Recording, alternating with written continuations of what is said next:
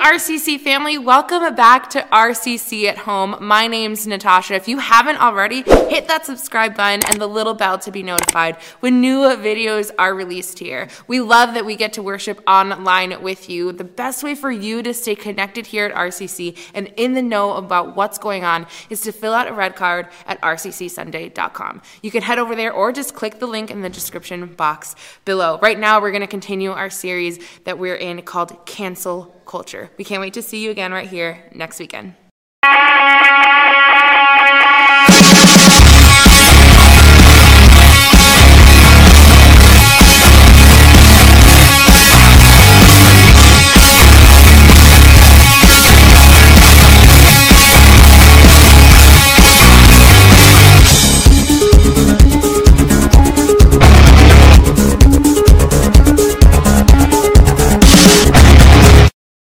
Hey RCC family, welcome to RCC at Home. My name is Sam. Happy Father's Day to all of you fathers who are listening in. I was thinking about Father's Day this week, and I was thinking, you know, guys and dads, we sometimes get this bad rap. Like people say that guys and especially fathers don't notice things like, you know, haircuts or nails or outfits or whatever it might be. You don't necessarily always notice things. And I think that's there because you look on like every father figure on any sitcom on TV and they literally notice nothing. They never notice anything. But I was thinking about that and really, we're actually very good at noticing things. I want to challenge that. I think we're very good at noticing things. We just need to be made aware that we're supposed to notice it. For example, if you're in the market for a grill, you know what happens when you're in the market for a grill? You start eyeing up every single grill you can lay your eyes on. You analyze every detail. You see your neighbor's grill, you're like, oh, can I just come over and take a look at your grill for a second? Or you notice the grill section at Menards, and literally there's hundreds of them it seems, and you go to every last one, look at every detail, you research them online, you have your head go do whiplash because you see a grill in somebody's yard as you're driving by. You see them on TV shows. The grills are everywhere. When you're made aware that you're supposed to notice them, you notice everything. Or how about this? How about when you buy a car? And we just bought a car. You know, it was a van. And it was a 2015 Toyota Sienna, which, you know, was hard. But guess what? It's a thing, right? They're everywhere I look now. It feels like half the city has the same vehicle. It's easy to notice things when you're made aware of them. Just drive around Ripon now and look for Toyota Siennas. You'll see hundreds of them, it seems. It's just how it is because you're made aware. When you're made aware, you can't stop seeing it. Which is really what this whole series is all about. We're in this series right now called Cancel Culture. And cancel culture, defined by culture, is this. It's a modern form of ostracism in which someone is thrust out of social or professional circles, whether it be online or social media or in person. That's the definition when you look it up for what culture says cancel culture is. But that's not what we're talking about. That's not the cancel culture we're talking about. We're talking about how God, not people, cancels out culture. Which brings me to this week. I have to admit something to you about this week. This was one of those weeks where for some reason sermon writing did not go as planned. Literally, I got halfway through the week and I'm trying to write the sermon and I've literally got like one page of notes and it's the introduction, like the easiest part to write. And that's really odd for me. Normally I have to cut back. Normally there's no problem getting the length there. It's just not there at all. But I wasn't able to write it like I normally am. You see, I got to this point in the middle of the week, and I think there was a reason why I had to write it like that, or why it happened like that. Because this week, I had some conversations. So many conversations, like 5 amazing conversations, but 2 in particular that I really want to tell you about today. The first one. There's this guy who came to me a couple months ago, and he's like, hey, I believe in Jesus, I want to follow him, but I don't really know how to read the Bible. And so could you help me read the Bible? And so we met, we chatted about what the Bible was, and then I gave him some homework, which, just a spoiler alert, if you meet with me and you want to meet again, I'm going to give you some homework. So I give him some homework, right? And I give him homework to read the Gospel of Luke, and so he does. He reads the whole Gospel of Luke. He tells me that, so we're going to meet again. And there's this crazy thing. It's wild. And here's the thing about the Bible. I should know this by now, but it still surprises me every time. It's actually talked about in Isaiah. It's Isaiah 55 and verse 11. It says, "It is the same with my word. I send it out, and it always produces fruit." In other translations, it says, "It never returns void. It will accomplish all I want it to, and it will prosper everywhere I send it." So honestly, it shouldn't have surprised me when I have this conversation and he just starts rattling off these things that struck this deep chord within him, that made him see just how different Jesus lived and just how much Jesus calls us to live differently. And honestly, I don't think I'd be overstating it when I say it rocked him. It rocked him in the best possible way, and it rocked me too. I literally, in that moment, got to see God at work in this guy's life. It was awesome. Second conversation. A day later. I didn't see this one coming either to be what it ended up being, but there's this guy I've been chatting with for months, and on and off, he's just been dealing with some hard stuff in life like any of us do. And as he's telling me his story, it becomes clear to both of us, we both realize this together, that in his life, he had put a number of things at the center, at the core of his life. Things that, when they fall apart, which they always do, it beat him up real bad. And this isn't unique to him. This is all of us. It's so easy to put people, the right home, money, or our image, or Instagrammable vacations, or cars, or whatever other toys at the center of our life. The thing we're counting on. We make them the thing we're counting on to make our life mean something. It's what the culture tells us to do. Unfortunately, it never quite lives up to what we expect it to be. So, I have these conversations. And like I said, I had literally no progress had been made on my sermon. I had nothing, and I kept looking at this blinking line on a page that's blank. And it was like God, he tapped me on the shoulder and said, "I wanted you to wait because this is it. This is what people need to hear. This is what you need to hear yourself and what you need to say because listen to the verses this week from Colossians. Listen to what they say. It says in Colossians 1, 13 through 14, "For he has rescued us from the kingdom of darkness and transferred us into the kingdom of his dear Son, who purchased our freedom and forgave our sins." I'm going to say it one more time. "For he has rescued us from the kingdom of darkness and transferred us into the kingdom of his dear Son, who purchased our freedom and forgave our sins."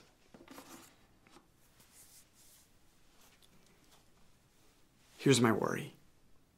I worry when I read that with you guys. I worry you'll hear those verses and think, I've heard that before. What's the big deal? I mean, follow Jesus, believe and be saved, say a prayer and go to heaven instead of hell. Jesus loves me, this I know, for the Bible tells me so. It all kind of fits in there, these one-liners we've heard a million times. So we might read this and literally just gloss over it. Let's not gloss over it. There's so much more here. And for the guys I chatted with, the things that they'd put their trust in, that they'd been told by culture they were supposed to live for. When those things didn't deliver on their promises, when they knew there had to be more, that's when something shook loose. That's when the truths from God, they started to rattle around in their chest, inside of them, and they resonated, they meant more. It was suddenly clear there's a world's way of doing things, a way we've just grown into because of the culture we live in. It's no fault of our own, it's just how we grew up. And to use our verses for today, that's the kingdom of darkness. And I know that can kind of feel a little extra voodoo-y spiritual and kind of make you uncomfortable. And there's that element to it. But I need you to see this as practically and plainly as possible.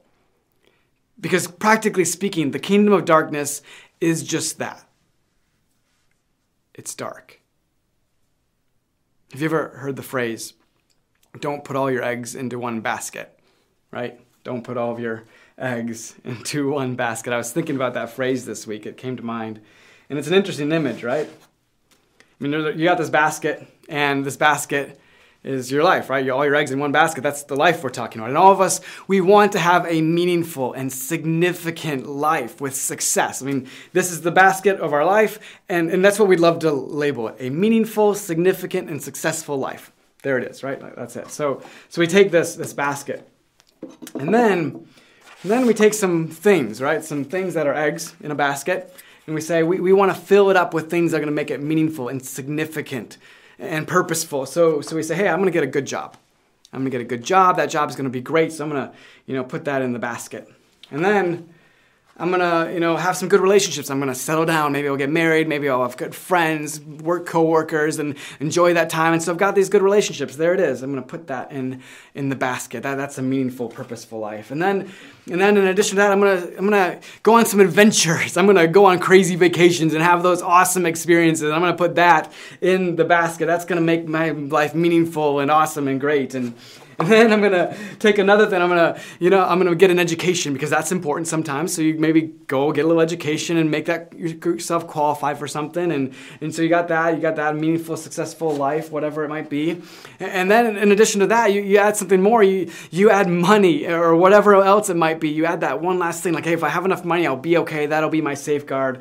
We're good. We've got some good eggs in there. And so that's our life, right? It's meaningful, it's successful, it's purposeful, it's significant, awesome, wonderful. Except life isn't that simple. Life still happens. Life is still a thing. I have these bricks at home. When we first moved into our house, they were redoing the street, and we had this little walkway that was made of bricks like these. They are the Metropolitan Block. Pretty interesting, right? So we've got these bricks. I thought they were so cool, but they had to take these bricks out, and either we were going to redo them or they were going to pave it for us, and so we let them pave it for us. And then I thought, you know what? These bricks are awesome. I'm going to hold on to these bricks. It's awesome. I love them. And so you know what's happened? I've moved these bricks like 10 times. And no exaggeration. They just keep on being there, right? So I've moved these, and they're like these heavy bricks, and they kind of, for me, represent life, right? Like you carry around a bunch of heavy stuff you didn't anticipate carrying around. And so life happens, and you got to carry around some bricks sometimes. Stuff happens in life. And so we take this brick, and we set it ever so gently on our eggs. And we think, these eggs, these important things that are going to give us significance and meaning and purpose, they're enough of them, like they're strong, they're going to hold up that really nice pressure that life puts on us. But over time, there's maybe the normal pressures of life, and then every once in a while something happens. Maybe there's a health issue. Maybe there's a job that doesn't work out like you wanted it to. Maybe there's a friendship and a relationship that just adds a little extra pressure.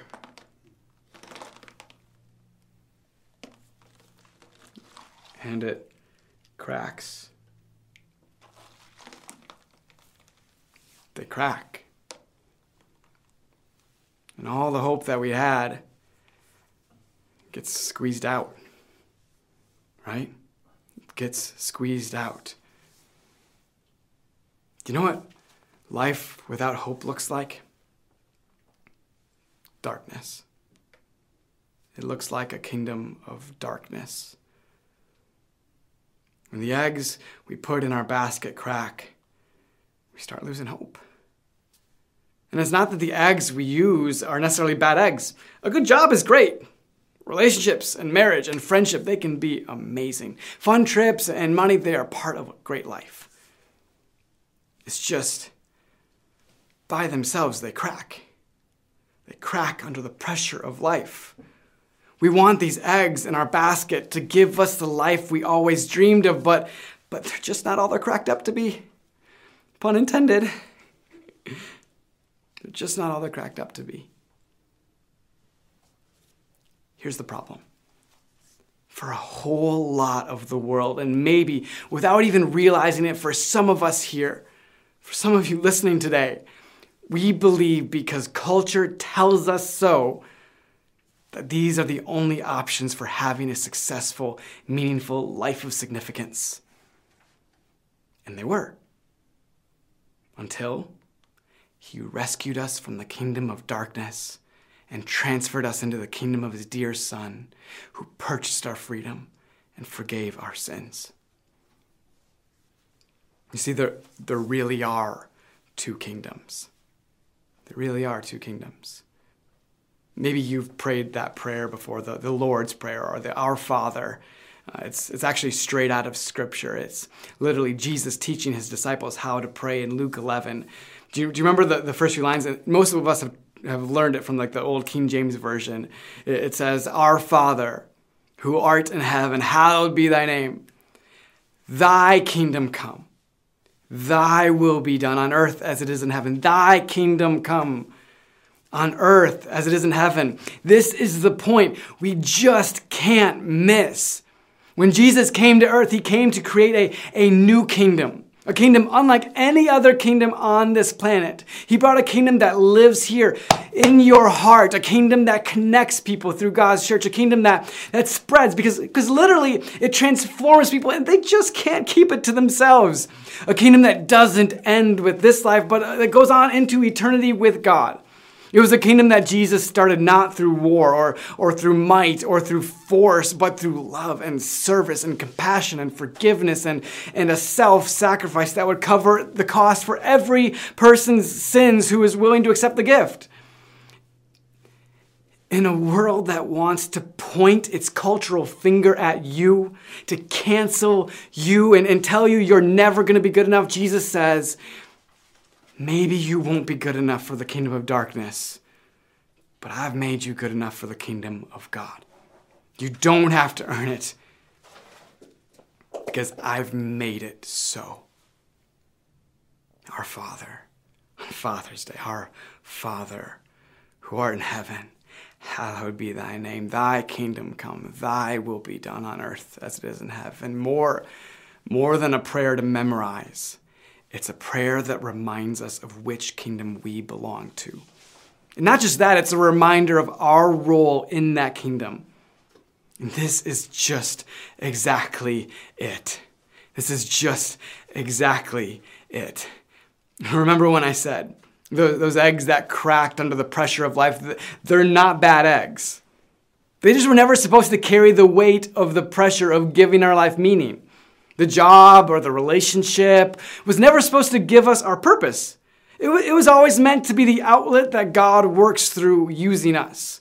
And Paul, he says it this way in 1 Corinthians 10:31.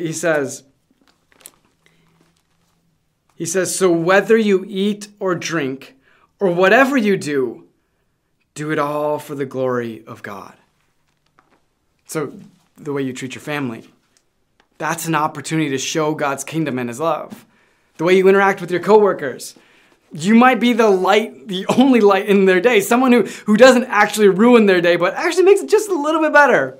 The way you play with your kids or love your wife or treat your dad. It is Father's Day after all. These are opportunities for purpose and significance and meaning, not things to dread. The easily cracked egg, it's not going to hold your life up.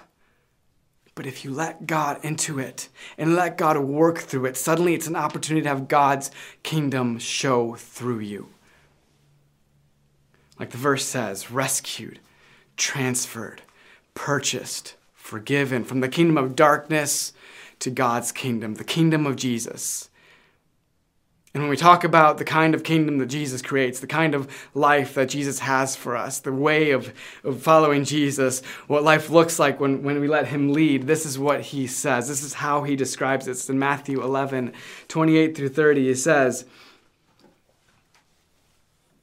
"Then Jesus said, 'Come to me, all you who are weary and carry heavy burdens, and I will give you rest.